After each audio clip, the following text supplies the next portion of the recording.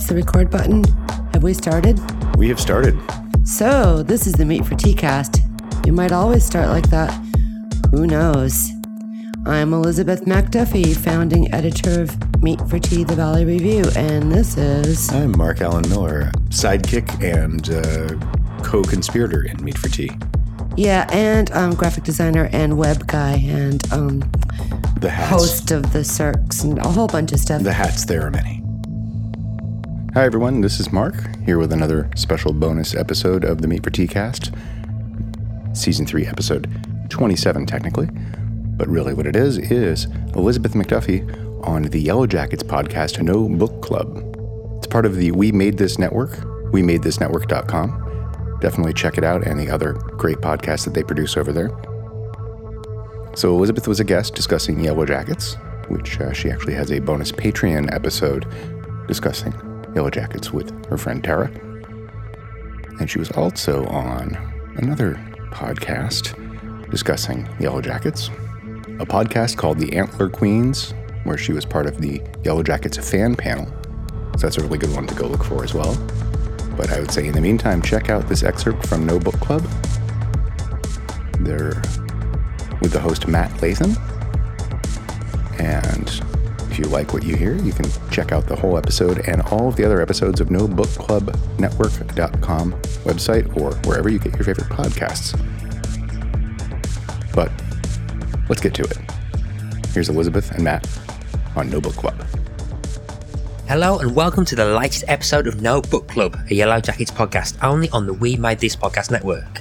I'm your host again, Matt Latham, and today we're going to be talking about Shauna Shipman / Sadecki / Cannibal / Lecter / Norberg / whatever she's called. And my guest for this conversation is Elizabeth MacDuffie from the Meat for Tea Valley Review. So how you doing, Elizabeth? I'm doing well. Thanks so much for having me. You've appeared on the other podcast, Pick a Disc, in the past, talking about A Tribe Called Quest and Low End Theory. Yeah, and I think as the No Book Club podcast was announced, you messaged me going, "Oh my God, we've become addicted to Yellow Jackets as well." And I think you've been telling me that you've pretty much assimilated as much as you can from all over the place. And oh yes. Yeah, and you graciously sent me one of your Patreon specials, which about when you talked about Yellow Jackets, and you mentioned a bit about Shauna as well, and I invited you on to talk about Shauna, and we'll get into Shauna a bit more detail later on. But I think my first opening question would be, what are your general thoughts about Yellow Jackets as a series as a whole? I think it's absolutely brilliant. I think it's one of the few shows, even now in 2022. There aren't that many shows with really strong, nuanced female characters. And especially, it's rare to find strong, nuanced teenage girls. People that tend to cast teenage girls in very one-dimensional roles, like the cheerleader, the popular girl, the slut, the burnout. Yeah, like the kind of tropes that you kind of like, you tick off. Yeah. Right. And this, we see these relationships between the young women and later as adults as these fully developed, complex relationships. We see, like, for instance, between Shauna and Jackie, the way that being best friends has a whole bunch, a thick vein of hatred running through it. So I admire that complexity. I admire the writing. The writing is so snappy and so brilliant. The cinematography, the soundtrack. When are they going to put that out on vinyl so I can buy it? I mean, exactly. At the moment, I'm kind of like dipping in and out with the closest they've got is the playlist of season 1 songs, which is a mixture of period pieces and modern day stuff that they play throughout. But definitely that they need to kind of collect. Do a double disc on vinyl, because some of us collect that way. And I haven't bought any Yellow Jackets merch yet, but I'm tempted. I did get myself a little t-shirt that just says Hornets which is kind of, a little sidestep away from Yellow Jackets. it's shipping now. I admire also the casting is so brilliant that especially all the characters, Thaisa's character, young Thaisa and adult Thaisa, very believable. Shauna's character, Sophie Nélisse and Melanie Lynskey. Sophie Nélisse could be her niece or daughter. I mean, the facial similarities are huge. Obviously, Misty, fucking Quigley. Yeah, so it's quite interesting to see how different people can approach it and approach this. And for example, I think a lot of the appeal, I think for myself, Kurt, and Tony, has been the kind of more mystery box elements of it. So it might surprise a few people, but we can't much relate to the teenage girl relationship aspect, and it's been very interesting to watch. But it's quite interesting to see how other people relate to it as well as that. But so it's particularly from what I've seen from other Yellow Jackets podcasts and stuff, how they relate to stuff. And so I find it's always interesting kind of how wide-reaching it is as a show to capture those different kind of little hooks for people. So right. I should add that I do like the puzzle box aspect of it too, especially just following like the heart-shaped necklace. Mm-hmm. And who it's on. There's another, I've listened to, I think, every single podcast about Yellow Jackets that's available, like Canadian ones, just everything. But in one, I think it was from Podcastica, they call it Chekhov's necklace, instead of Chekhov's gun. Yeah. Right. And it does seem to function that way. This show did things to me too. Like, I never thought I'd shell out for a Vulture subscription. And I never thought I'd be active on Reddit. The Reddit for Yellow Jackets, that's a whole other episode of the podcast, because that's a rabbit hole. Yeah, the role of Reddit with this show has been quite interesting, and I know people kind of started rolling their eyes whenever any of us start referring to Lost, but when the whole mystery box aspect of that, the internet played a role.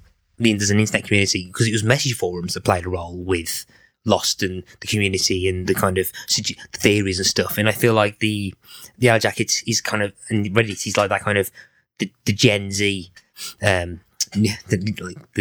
version of that kind of mystery box and like discussion aspects and the community that's beginning to form around that. I'm a lurker on the Reddit at the moment. I don't really. Me too. Yeah, but it's quite interesting just to see how different people interact and the kind of scale of the next question I'm about to ask you, Tiffany. So you can see how people lean towards one side and the other, and this leads to the question that I'm going to ask every single guest. I did warn you this was coming, but I didn't say what it is. So, where do you lie on the is it supernatural spectrum? So, are you a Matt or are you a Tony?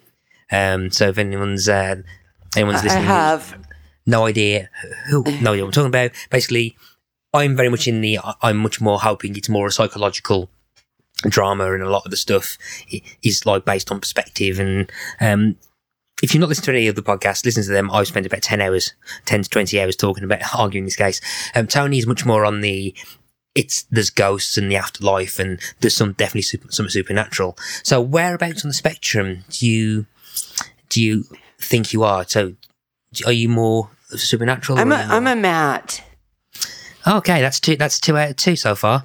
So well, here's the thing. Making a psychological thriller where the audience is strung along thinking there might be something magical or mystical, but then the slow reveal I've been seeing happening is that there's a logical, rational explanation for every single thing. And I just think from the job of the writers, it's more skillful to draw your viewers in that way. It just seems like kind of a cheap and easy shortcut to have, oh, well, it was magic, or, oh, it was the supernatural, or, oh, it was ghosts, any one of those facets of the supernatural. It just seems like am I going to insult Ashley Lyles and Bart Nickerson by saying that, if you take that route, you're kind of cheaping out. I kind of feel like that. Yeah, I think one of the things, particularly, I think as the kind of tense conversations, the tense conversation between me and Tony that we have, the war of attrition that's forming, and I think, but I'm actually kind of hoping that they never fully lean towards each other. Never fully lean towards it, and they keep it quite ambiguous, which means that people will be debating it long past its end date. So that might be me and Tony at loggerheads for forever. But I quite like the idea that it's at the moment it's very deliberately ambiguous. Mm-hmm. There is, and I hope it stays that way, because then anyone can argue the case, and there'd be a lot less disappointment. Some people might be slightly ticked off there isn't confirmation, but I much would rather have something that will leave people discussing a show past its end date, and I think that's the way it's going. So you'll probably have 10-year retrospectives of the show, still debating over whether it's supernatural or not. And I'm hoping that's the way it goes, and then I can still fight for the corner that it's not supernatural. Yeah, I'm with you. I think it was Freud who said that. I know it was Freud. Can I quote him verbatim? Ambiguity is the most commonly felt human emotion. It's the shared one. And ambiguity lies at the root of most good horror, including, going all the way back to Dr. Jekyll and Mr. Hyde, where you've got someone who's literally beside himself. Mm-hmm. So I love the ambiguity. I don't know why I can't say that word today. But it's rich. Talking about ambiguity, there's an interesting ambiguity between the character of Shauna Shipman / Sadecki, that we're going to go and grab a meat cleaver and carve into, as if it was a rabbit that she found in her back garden.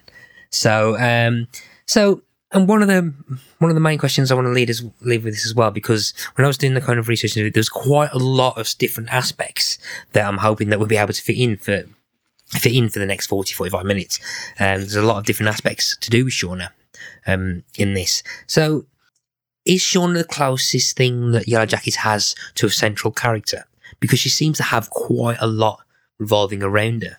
I think she is. And, when the show begins, we start seeing what happens action-wise through Shauna's point of view, through her eyes.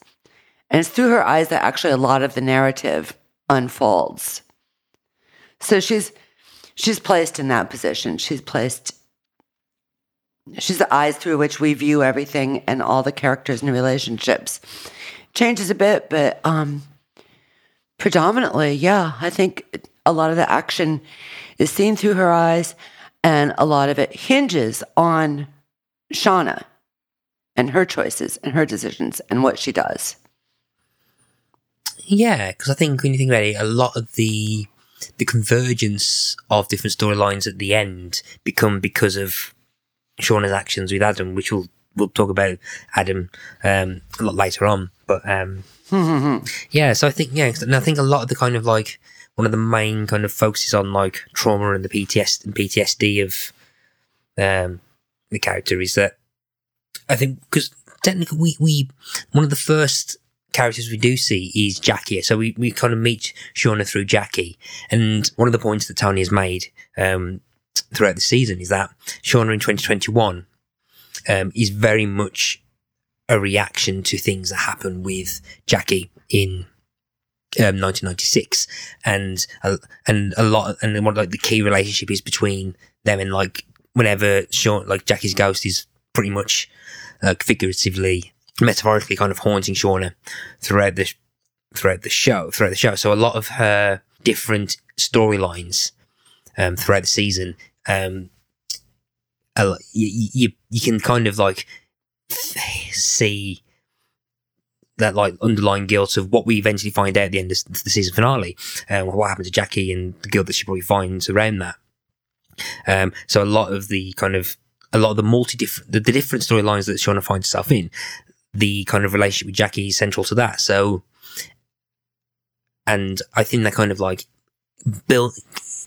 kind of boosts the argument that she could be central character because of how much, as you said, revolves around her and how much of the key relationship with Jackie kind of impacts that later on. Right. I think a lot of Shauna's motivations are both in 1996 and in 2021 a reaction to Jackie. And my theory is she's even in her marriage with Jeff, although in the finale we do see that they do love each other. And boy, is he a ride or die husband.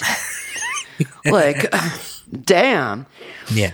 But, I suspect that she came back when they got rescued and married Jeff because she had guilt over Jackie's demise. And so she got into this marriage. Why she got into this marriage and didn't pursue a degree or get a job, I don't know. That's a big mystery. She's obviously a very intelligent woman. Interesting when you say about how she didn't like to do a degree and stuff. There's a very key scene in episode 8, Flight to the Bumblebee, which between adult Shauna and Taissa, where they talk about like what their lives would have been like, and yes, and Shauna goes off and goes, I would have gone to France, I would have done this, and this, met Francois, and he would have been a mime. He would have a floppy-haired mime. Yeah, from France. And she's like saying, so it's like, I would have done this and this and this. And then Taissa comes back saying, I would have done this, I would have done this, I would have done this. And then Shauna goes, but you did those things. Yeah. And so like, I think that in that moment as well, like you were saying, like Shauna can't use the kind of crash as an excuse that they didn't do something because Taissa still did what she wanted to do.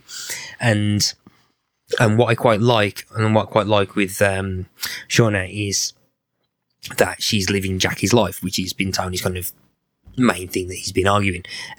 So basically, whatever in that final scene, in the final argument where Shauna was saying that high school was the best your life's going to be, and the underlying, she doesn't say, but underlying is going to be, you're going to be kind of like your soccer mom, just housewife, blah blah blah. And Shauna's done that. Shauna has now just pretty much been Jackie. Right. Yeah. I think Jackie's life is the cross that Shauna has decided to bear. Mm-hmm. Yeah. That's her penance. And it's a penance and stuff. And she kind of like felt like she was under the thumb a little with Jackie. And then when she finally kind of asserts independence from it, from Jackie, it leads to inadvertently, basically causing a friend's death. Could be a purely accident, but I'm assuming that she pretty much, I'm assuming that we're going to see in season 2 a massive breakdown where she kind of blames herself, where Melanie Lynskey kind of blames herself for Jackie's death or something. But so it kind of leads to saying that, okay, Jackie's no longer going to have that life that she's going to life, so she'll have it instead. Whether that was subconsciously or not, that kind of leads her to being kind of like trapped in a kind of unfulfilled kind of boring lull. Yeah. Suburban housewife, which we can see in the visits with Jackie's parents. That's the role that Jackie was being groomed for. That's the role that her mother occupied. We can also see where Jackie gets her passive-aggressive bitchiness, because there's a direct genetic link from mother to daughter with that behavior pattern. Her mother is insufferable. Oh, God, yeah. I mean... Whoa. And we can also see where Shauna's antipathy towards rabbits, it's not just that they're eating the stuff in her garden. Jackie's parents keep gifting her with a creepy rabbit after another creepy rabbit after another. She's got a collection of these things. So obviously she's going to want to decimate them and skin them nose to tail and cook them up for dinner. I mean, she's got some rage to take out on those bunnies. Yeah. And so she kind of feels kind of trapped and kind of leads to a point that I'm pretty sure, or an observation that pretty much came to me during episode 9 or 10. I can't remember which one it was, but it was pretty much in my head. It kind of clicked in this where she kind of feels kind of like separate with no one, and she can't feel open or like lead the life that she wanted or be Shauna Shipman rather than kind of Shauna / Jackie Taylor. And I was always confused in the pilot where you see teenage Shauna and Jeff in the car, and she just basically and basically the only time she kind of like reaches enjoyment was when Jeff basically had to lie to her and say that he loves her, and then that kind of like sets her off. Like, that was interesting. Kind of weird king type thing. And I think it's because she kind of craves someone to understand her on a certain level and like know her deeply. And I think that kind of bohemian lifestyle that she briefly mentioned in her kind of fantasy life that she mentioned as Thaisa, kind of like is hinted at Adam, but then hinted at with Adam. But then I think what happens, with episode 9, when she finds out that Jeff kind of knows everything happened because of the journals and stuff, she kind of then realizes that Jeff knows who she actually is and is still there.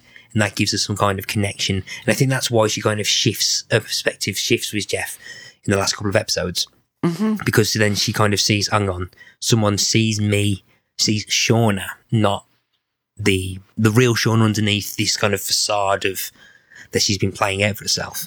And I quite like the idea that she's been trying to find herself, and that she kind of, and someone who can see herself as well. And I quite like how that unfolds. Yeah, she locates herself in her husband's unconditional love for her.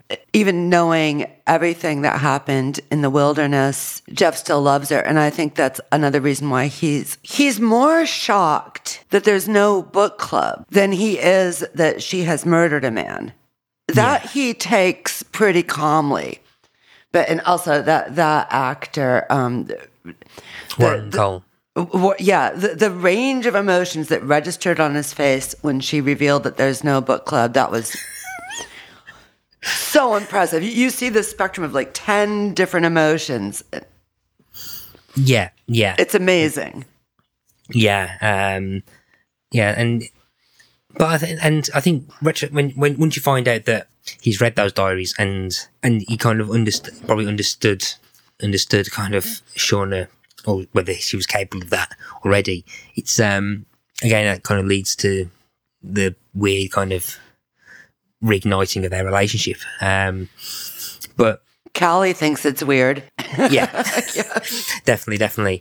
So, okay, if we lean towards Adam. So Adam, the whole thing with Adam, I think at the time there's a whole bunch of stuff around that as well, which I'll probably have a brief discussion about. But the idea that Adam turns up in like a kind of weird, meet cute, manic pixie dream boy.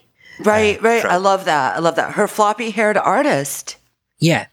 So it's like, this is the kind of the bohemian kind of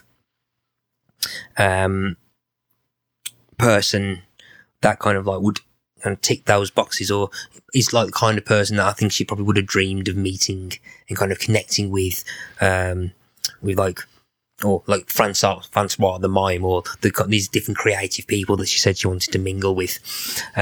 What are your general thoughts on Adam and Adam as a whole? Adam's interesting.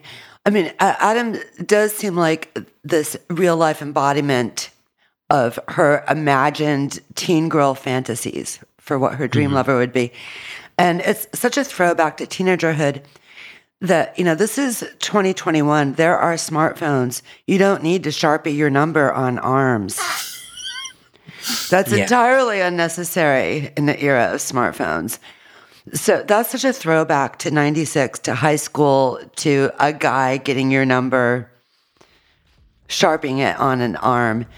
And, that whole embodiment of her teen fantasies continues in the way they date, in the whole miniature golf date, even getting someone to cop booze for them at the liquor store, which is ridiculous because obviously she probably wouldn't be carded.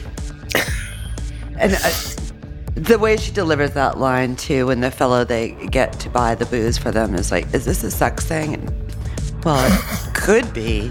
It's just Melanie Lynskey forever. It's just brilliant. Thanks for sticking around, checking it out. If you want to hear the whole episode, like I mentioned, you can go to wemadethisnetwork.com or find No Book Club anywhere you get your favorite podcasts. Thanks for listening to the Meat for Tea cast. We'll be back with season 4. Episode 1 pretty soon. It's going to be a good one. All right. Be well. The Meat for Tea cast is produced by Elizabeth McDuffie and Meat for Tea, The Valley Review. Mixed by Mark Allen Miller at Sound Lab, East Hampton, Massachusetts. Visit Meat for Tea at www.meatfortea.com. Please consider going to anchor.fm to make a contribution through our contribution page. You can reach us through meatforteacast@gmail.com, or you can leave a voice message at anchor.fm/meatforteacast. We welcome suggestions for contents for the Meat for Tea cast. If you've attended a Meat for Tea Cirque and want to hear from one of the bands or one of the spoken word contributors, please let us know. All portions are copyright Meat for Tea and their respective holders. Vote for Meat for Tea on your favorite podcast app.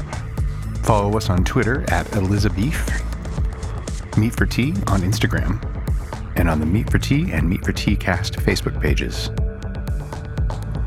Meat for Tea is available everywhere you get your favorite podcasts.